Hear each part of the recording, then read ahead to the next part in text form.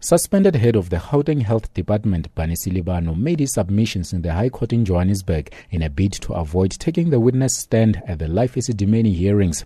Silibano told the court through his lawyer Craig Watt Pringle that he feared that whatever he would say at the hearings would be used against him during his pending disciplinary hearing. Watt Pringle says his client will be prejudiced as he'll be subjected to cross-examination against his will. He adds that this constitutes invasion of privacy. Watt Pringle says it's not even necessary for Silibano to give his side of the story, as the state has already considered liability for the fatal relocations, and that Silibano has already told his version to the health ombudsman.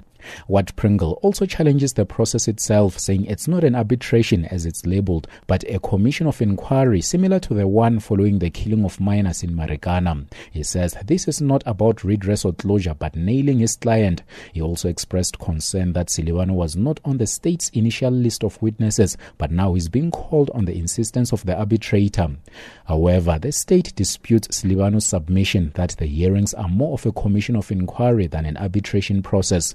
William Mukhari for the Gauteng provincial government says the terms of reference were clearly defined by all parties and they agreed on how the proceedings would be conducted. Mukhari further says that while the Gauteng government accepted liability for the deaths of 143 mentally ill patients, state officials are still required to provide further details as and when necessary. He says Silibano must simply go and tell the hearings that he played a minimal role in the transfers as stated in court papers.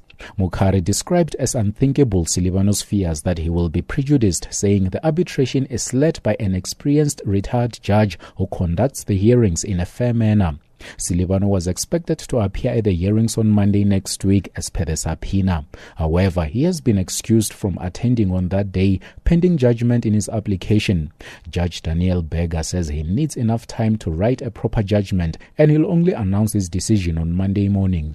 Without limiting myself, without prejudging anything, I direct that Dr. Silibano is excused from attending until I've handed down my judgment. And I don't want that direction to be seen as me leaning in any particular direction or to be used subsequently, if necessary, to undermine what I'm going to say in my judgment. In other words, it's not going to affect the validity of the subpoena, and he may be required to present himself on Tuesday.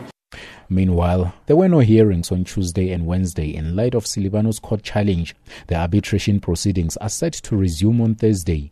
I'm Wisani Makhubele in Johannesburg.